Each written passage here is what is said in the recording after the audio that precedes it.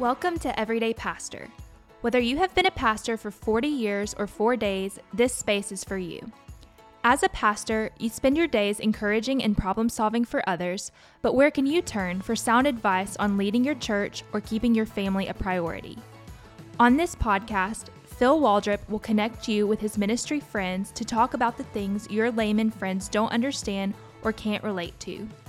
We want to help ordinary pastors have extraordinary ministries. Let's dive in.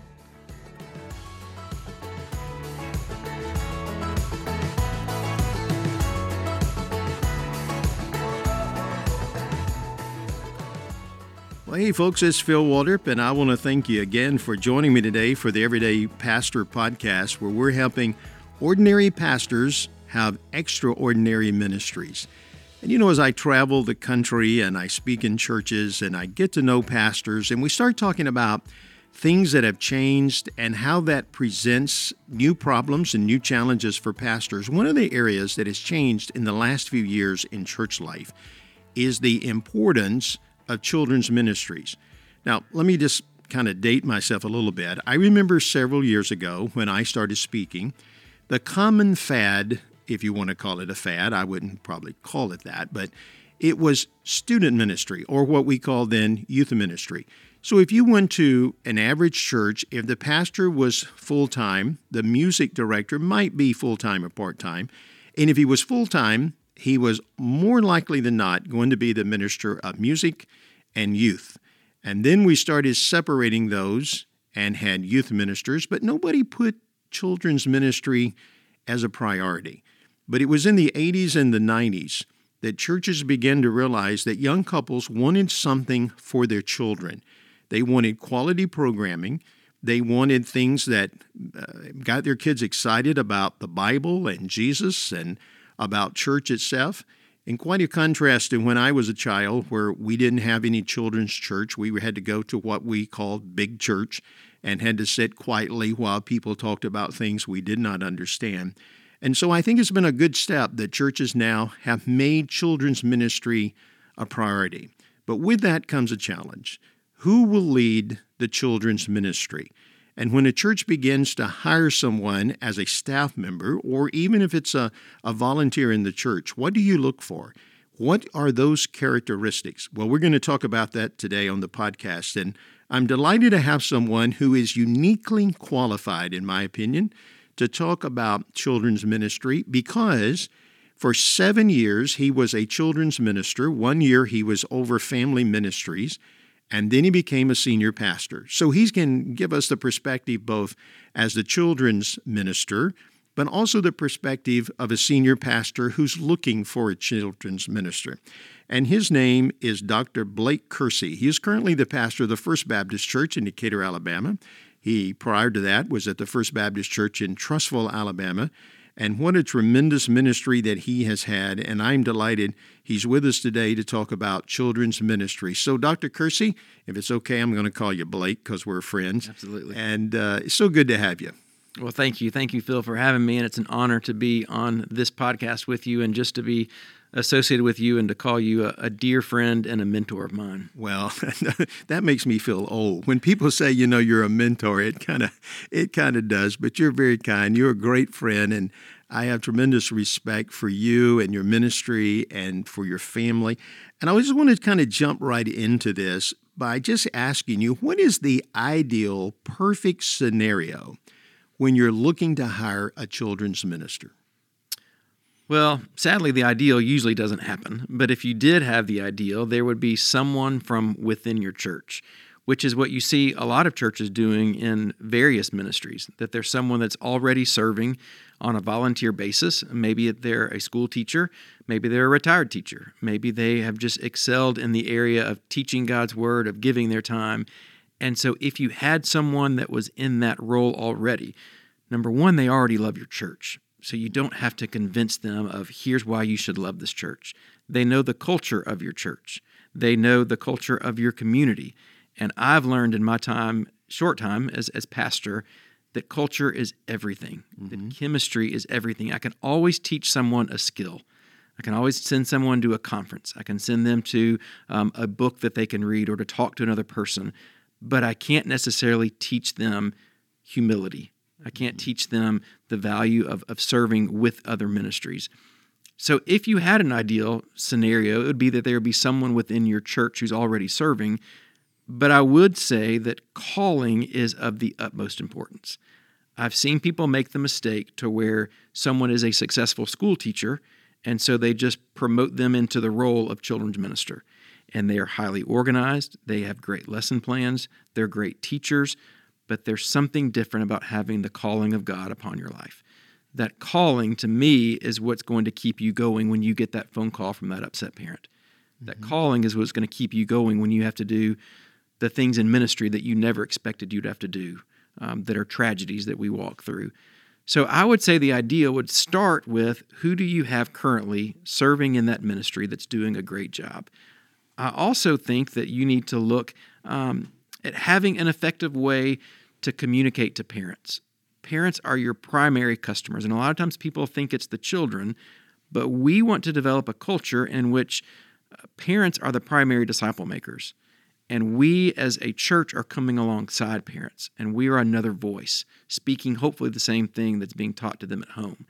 So I think the ideal situation would be you already have a way to effectively communicate, here's where we are in the process, here's what we're looking for, and hopefully you have a database of people that even in that interim time, you have multiple people that can step up and fill that role. But as a senior pastor, you must know the parents in your children's ministry. You can't just stay separated with the deacons and the adult Sunday school classes. If you don't know who those volunteers are, you're not going to know the wealth of knowledge and potential that you have right there in your children's ministry. So I think the pastor has got to be intricately involved with those parents and with the volunteers in the children's ministry. One of the things that I just want to come in that you said about the calling is sometimes when people come into church life, they don't realize that we are not like a school where, the kids have to go to that school or the parents must send their kids to that school. In church life, they have a choice. They can go to other churches. And even the way we approach problems is a little bit different. So I totally echo what you said, that it has to be a calling on the person's life. Because if they don't have a calling, they may have some experience in handling children, but they don't have the experience that the church needs to come alongside it. Because the children's ministry is not separate from the church. It's an aggregate part of the church. So that's why I like what you said about the parents. The parents is really the customer, as you said. They're the ones that really were doing it. And usually if the parents aren't involved, the kids aren't going to want to come because they're going to rather stay home and play video games. And one thing I would comment, too, that I've observed, if you don't understand that the parents are the primary disciple makers, you can build a large number of children attending a church. But if the parents, and you always have children that aren't, but parents are such a vital part. So I think that's a very good insight.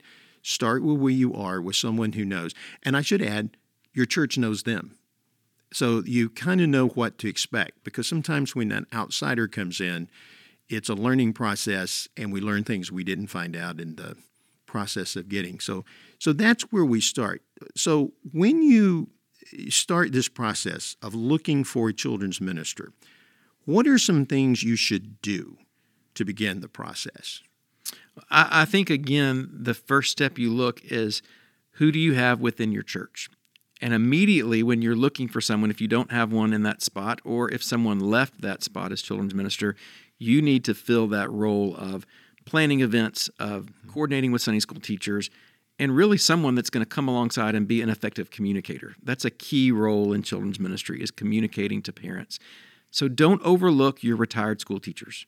Don't overlook the stay-at-home mom that has managed multiple schedules, that is communicating to the PTO board, that is communicating to all the organizations. And look to the moms who are so organized and who are able to communicate with a multitude of parents, but also with the children who are a part of their household. I think that you need to get input, I think, from three different areas. As you're beginning to look at starting this search process, number one, I think you've got to start with the staff. I've learned that the number one thing in hiring people, and I've been a pastor less than 10 years, so I don't claim to be an expert, but in making hires that I've made in the last 10 years, I've learned the importance of chemistry and of having someone that's going to join the team, that's going to say, I want to be a part of a team, not an all-star in my own ministry. And so do you know as a staff, these are the values. These are the things that are non-negotiables that we have. We call them at our church our staff culture, that we not only said this is what we want to achieve, but here are the action steps that we're going to achieve the staff culture. So you need the buy-in from your staff. I think secondly, you need buy-in from your volunteers. Don't forget your volunteers, they have selflessly given hundreds and hundreds of hours. They know your church. They know your people. They know the children. Perhaps when you have a volunteer, you're going to go back and you're going to find out that one of those volunteers has been called from the Lord to fill that vacancy. And so I think you go to them. I had listening sessions with our volunteers.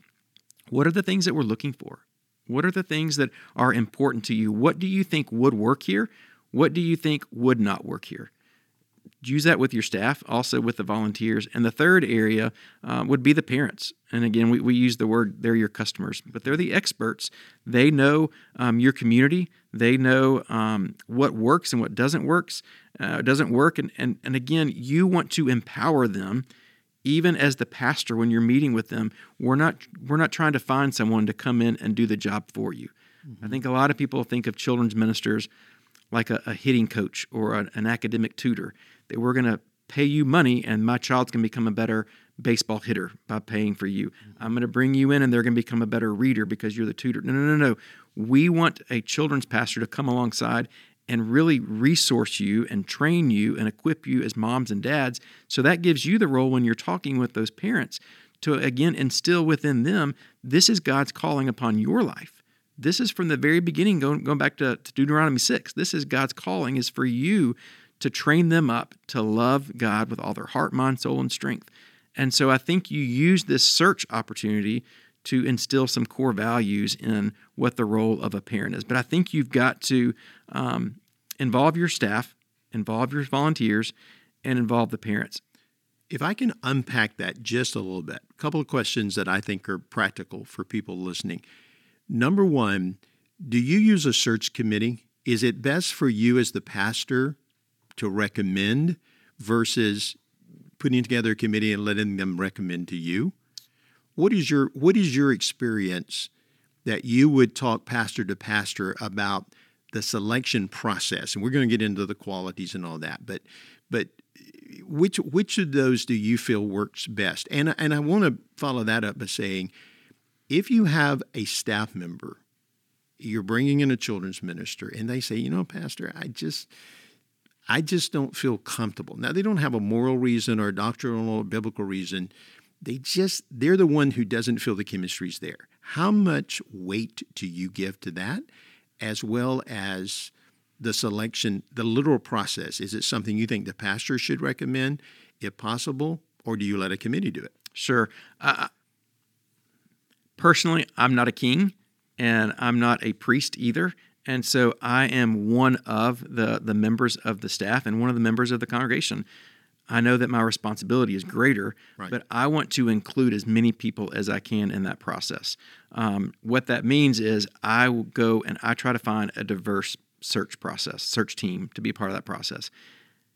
I recognize that they don't get the final say-so because they don't know the inner dynamics of the church like right. I do working with the staff.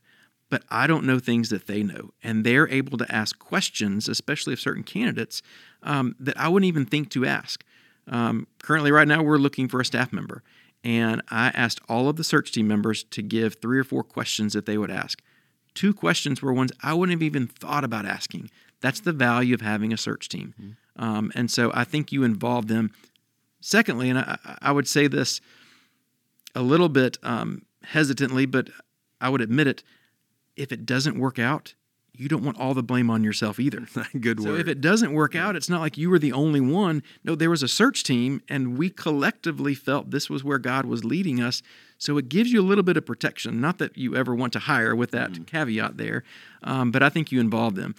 Typically what I do, once the pastor, and then usually I'll involve one or two other staff members on that search team, and then we'll have 3 or 4 or 5 people of lay members on that search team.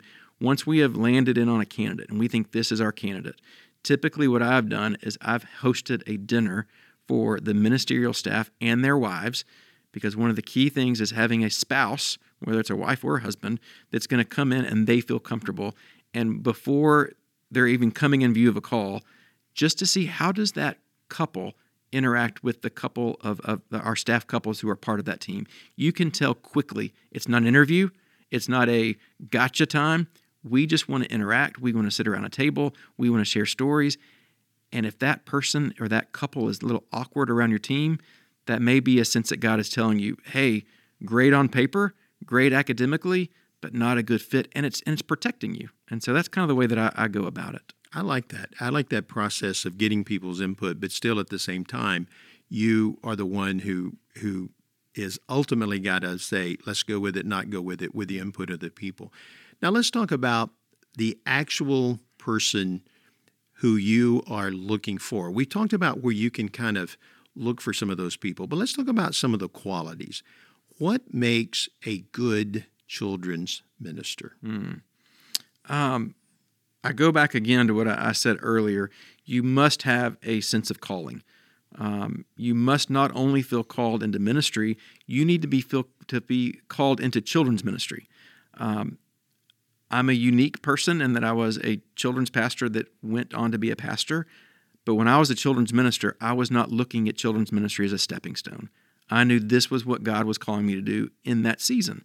And so I think it's incredibly important that they're not just trying to have a position because it's a certain church or they're looking for the next opportunity. Mm-hmm. So they've got to have a sense of calling. I think they've got to be able to relate to children. And that seems like an obvious thing, but it's really not. And again, it's easy to see on a piece of paper someone's academics or maybe their background, but you need to know, can they communicate the gospel?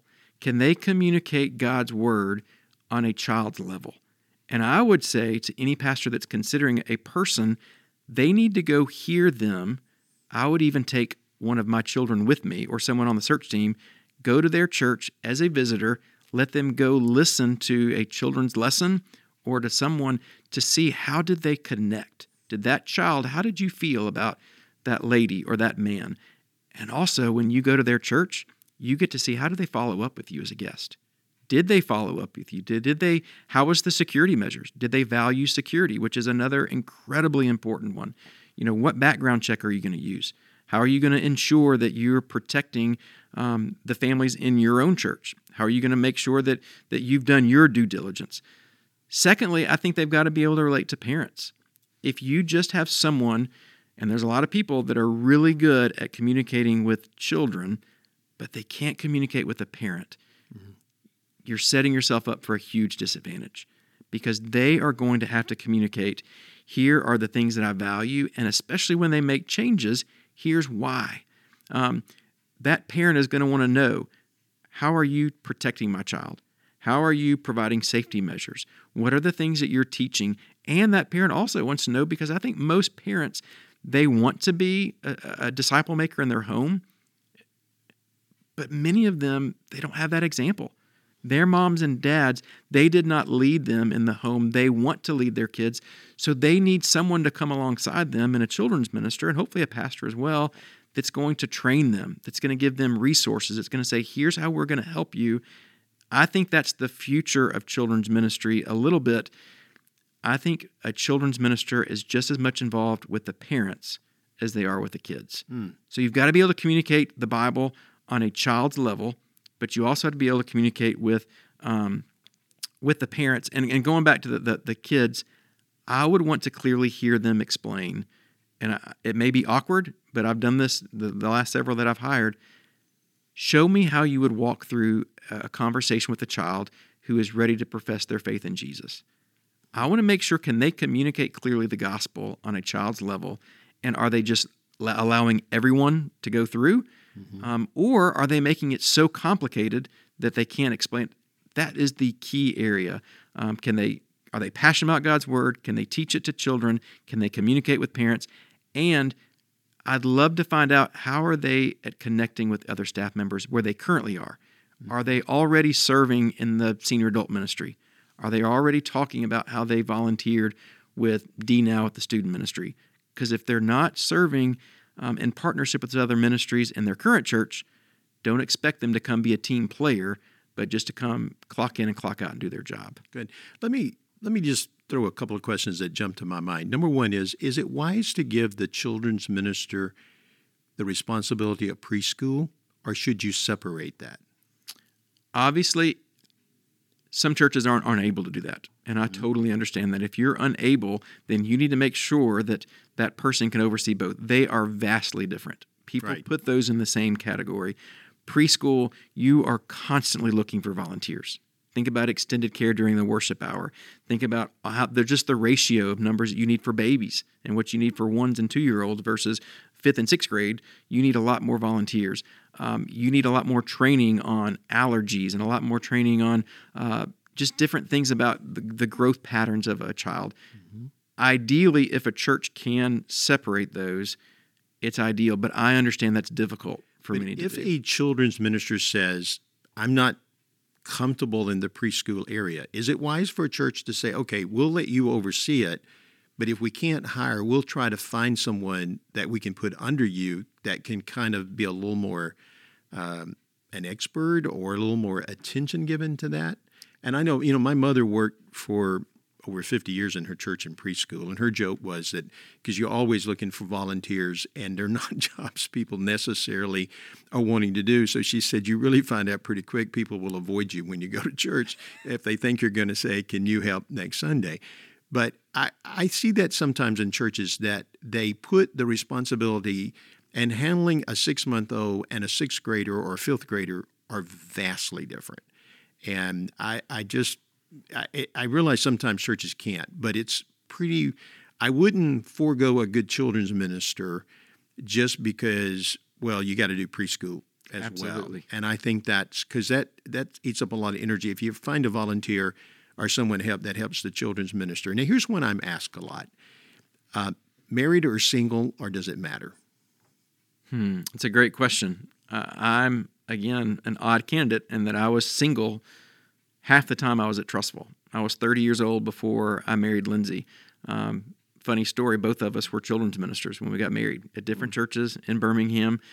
We'd kiss each other goodbye on Sundays, and then we'd come back and we'd eat lunch together. We knew that wasn't God's plan forever, so that was for a year before she accepted another job. I don't discriminate. I think you've got to do your due diligence in every area. I think we see wrongdoing among singles. We see wrongdoing among married. I think that what you've got to do is your background check, but it's not just that. It's checking references. It's not just checking that reference they give you, but it's going 2 or 3 steps beyond that to make sure. There are benefits to single. Someone who's single, when I was single, I had a lot more time to give to the ministry. There's another benefit to being married that I have another opinion who's going to come alongside. There's an even added benefit, I would say, to a parent. Because once I became a parent, even though I had been a children's minister for 15 years, safety became a lot more important to me. It took on a whole different perspective when I had my own child.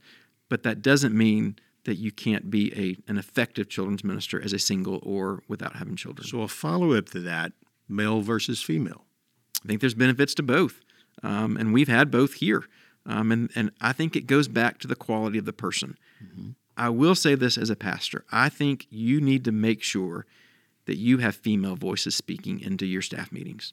If you are sitting around a table and it's 3, 4, 5 plus men and there's never a female speaking, you are missing an incredible opportunity to learn about the wisdom that women bring into not just preschool and children's ministry, but what they bring to the table. So I think you need to look at as an overall balance of that. Perspective. Absolutely. Just to give you a perspective, because I know one of the things that you were talking about, security, when Debbie and I became parents and our kids were in children's ministry, my wife looked for cleanliness. She really did. How often do you sterilize the toys and how often do you clean?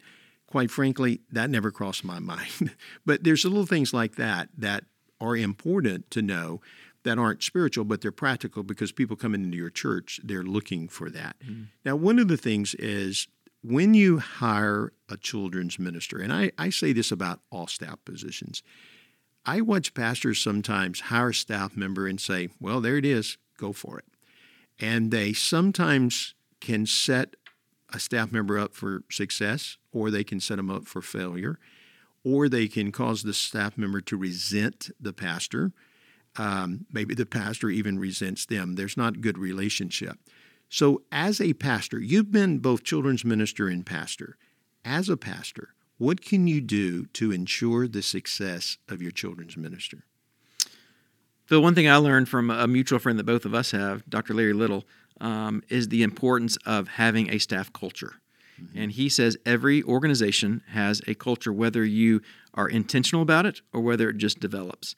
So one of the things that we did, and I take no credit for this, but it's been so helpful for our current staff, but also as we're looking for staff members, is we took a staff retreat, and for 2 days, we did nothing but try to develop what are the staff values that we, not the pastor, but we as a team, what do we value?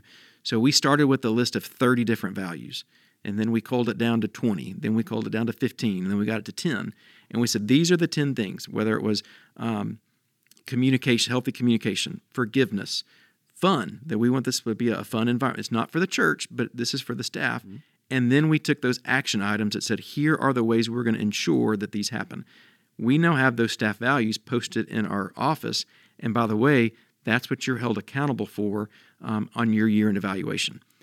We said, this is what we value. You rank yourself from a scale of A, B, C, D, E, or A, B, C, D, F. How do you feel like you're doing? How could you improve in these areas? Then we take those staff values, and that's what we give to candidates. And then we ask leading questions to find out, do they fit these values that not just the pastor, but the staff have said are important? So then once they come on board, that gives you a conversation, not to say, well, you know what, you're just not a fun person. No, it gives you the opportunity to say, you know, one of the things we value is having fun together, and we've noticed that you don't really go to lunch with the team, and that doesn't seem important to you, but it is to the team because they want to know you outside of the office. Mm-hmm. We're not requiring that you got to hang out together on Friday nights, but we can require that you spend some time together outside of office hours just so that it's more than just work acquaintances. It truly is a staff family.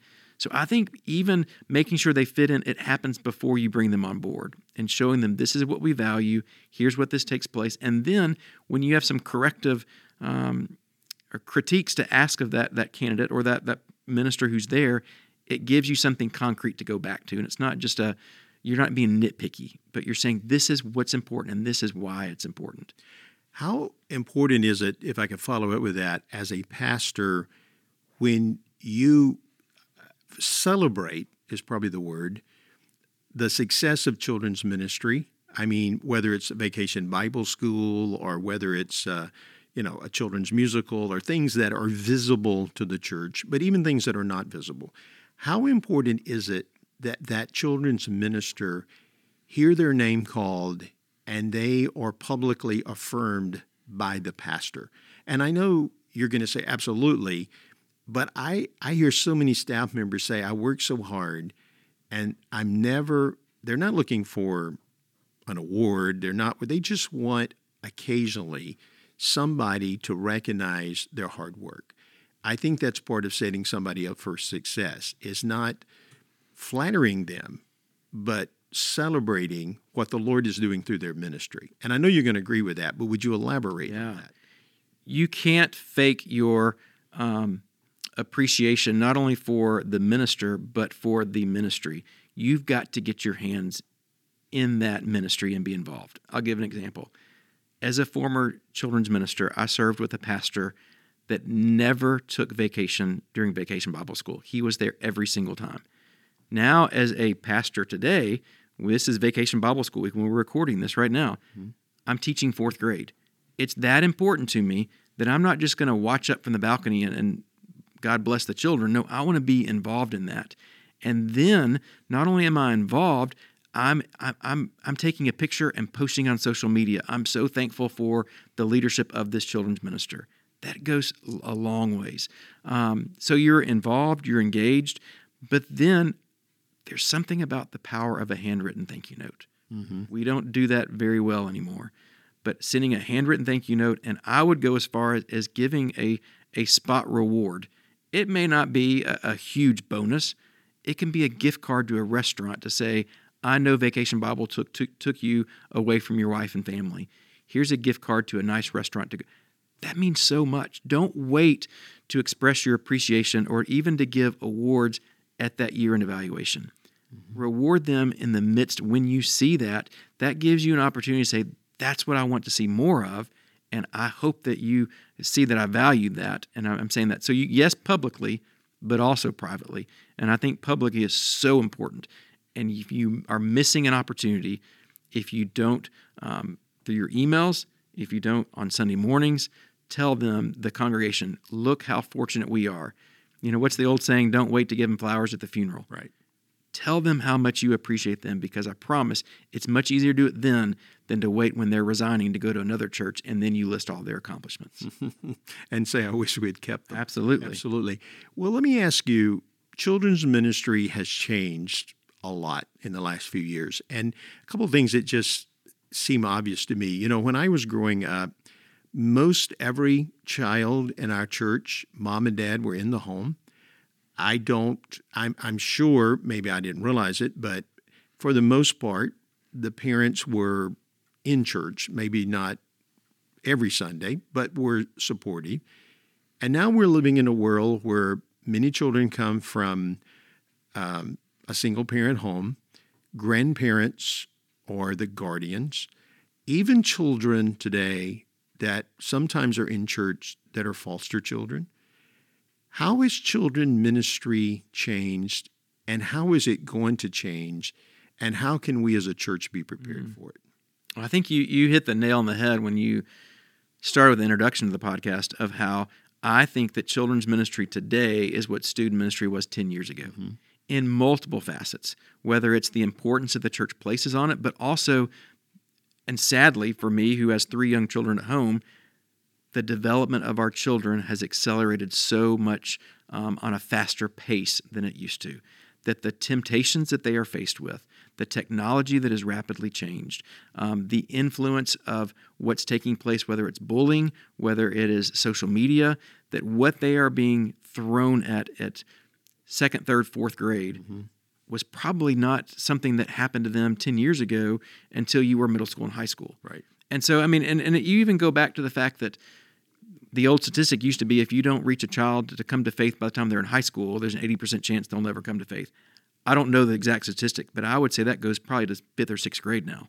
That if we don't reach them because they are being molded and shaped and they are having so many consequences to what's externally happening to them, that we have got to make sure. So what that means to me, I don't want a children's ministry that's fluff. We don't have the opportunity to have a lot of fun and then throw in a Bible verse. I want them to know that they were created in God's image from a young age. We don't wait until they're 5th, 6th, 7th grade and then let them know, here's God's plan for marriage. Here's God's plan for your life. No, we want them to know this is who God created you to be. And this is the plan and purpose He has for you. This is your identity, and your identity is found in Christ. I want them to know that God's Word is true. It's not another book just like a science fiction book. And there's proof that it's true, so that when they are tempted to believe from someone in high school or college that it's just mythology, that there are so many flaws and discrepancies in the Bible, I want them to have a solid base from children's ministry that they have been taught from home and from parents. This is God's Word, and it can be trusted. So they know their identity. They know that God's Word can be trusted. And the other thing that I'm big on as a children's minister, I want them to know the entire narrative of God's Word. That God's Word is not just where you fit into God's story, but how God has this grand story and the privilege that we get to be a part. So that allows their minds, hopefully, to say, you know what? I want to go on a mission trip when I'm in high school. I'm going to potentially think about being a missionary because God didn't put me as the center of this universe. No, God is the one in control, and I get to play a role in that. And so they need to know they don't have to know every story, but they know that there's a rhyme and reason for how the Bible was put together. Well, I like that. One of the things you mentioned about the challenges that kids have today, I have said to many people, the church can't out-entertain the world anymore. Absolutely. There was a time when children could come to church, and that was the place where they got to do a lot of things that if they didn't do it at school, particularly during the summer, that they got to do, and it was fun. You cannot out-entertain the world anymore. And we must give kids something that is solid and what I have often said when I have observed good children's ministry is they have instilled into the children of that church, not just the gospel, not just the basics of the Bible and that, but they also want them to see the church as a place when they're hurting, whether it's when they're young or when they're older, it's a safe place to be. Absolutely. And not just physically, but emotionally and spiritually and in every other way. Well, one final question for you, because some pastors are going to ask this question, so I'm going to ask it for him. I've searched everybody in my church, and I really don't have a good fit. I don't have anyone who has a calling. So we're going to have to look outside our church. Where can I look to find good candidates for a children's minister? Is there a place where Blake Kersey will go and look if there's not a good candidate in the church? Because in a lot of small churches, they're not. And even mid-size and large churches, there's just not anybody that emerges. Is there any place you would tell pastors, here's a good place to start? And then the time that I've been here, I've found the two most difficult positions to hire, children's minister and worship pastor. Those are so difficult because they're constantly evolving and changing.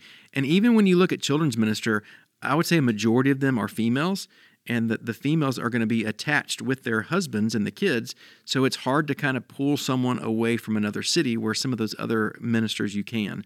The one thing that I would say, in your church, can you find from your parents and from your volunteers, are there 2 or 3 other churches that are doing children's ministry really well?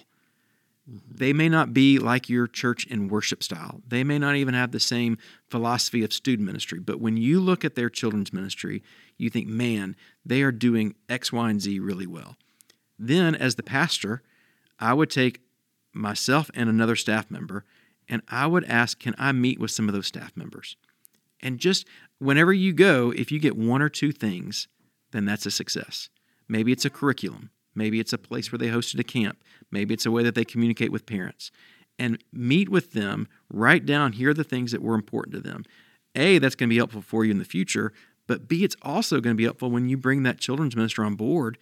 Hey, maybe in that year-end evaluation, one of the things that I like for our staff to do is other people have good ideas. We're not the only ones that have those ideas.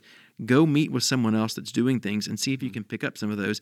And you can say, I met with this church and they had a great children's ministry, and meet with them. So when you meet with them, I would then ask, we're wanting someone with the same philosophy of ministry as yours.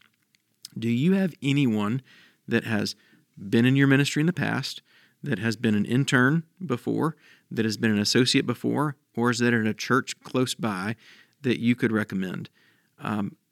Almost all of the good hires that I've made have come from recommendations from people that I know and trust. The ones that weren't a good chemistry fit were those that I just blindly received a resume from, and I didn't have any connection to having a reference to. So I think going to that church, A, it's going to help you in the immediate, but B, I think it's going to help when that candidate comes. But I'll admit it is a difficult position to fill. I think that we've got to do our best to prepare churches and how they're going and they're looking for them. And I think the best way is to find an example of someone who's doing it well. I think that's good advice. And I read recently that the percentage of people in the church who are willing to volunteer is diminishing rapidly. And I'm not sure that isn't going to pose some challenges for the church across the board. But one final word for pastors that I would share. If you have a good children's minister, Don't wait till they tell you they're considering leaving before you give them a raise. Pay them well. Commend them often. Let them know they are appreciated. Because the one thing I think I hear from so many church staff is they feel like they're doing a good job. The pastor feels like they're doing a good job. But for many reasons, they never get, that's great. And what you said earlier of just both publicly and privately saying thank you and this is special goes a long way. Well, Dr. Blake Kersey, thank you for sitting down with us today on this podcast to just talk about children's ministry. It's so vital. And I hope pastors that have heard us today will take some of the nuggets you've shared and just, no one person has all the answers, but sometimes when we sit down and listen, we get that little nugget that we can build on and we can make a difference. So thank you so much for sharing with us today. Thanks. It's an honor to be with you, Phil.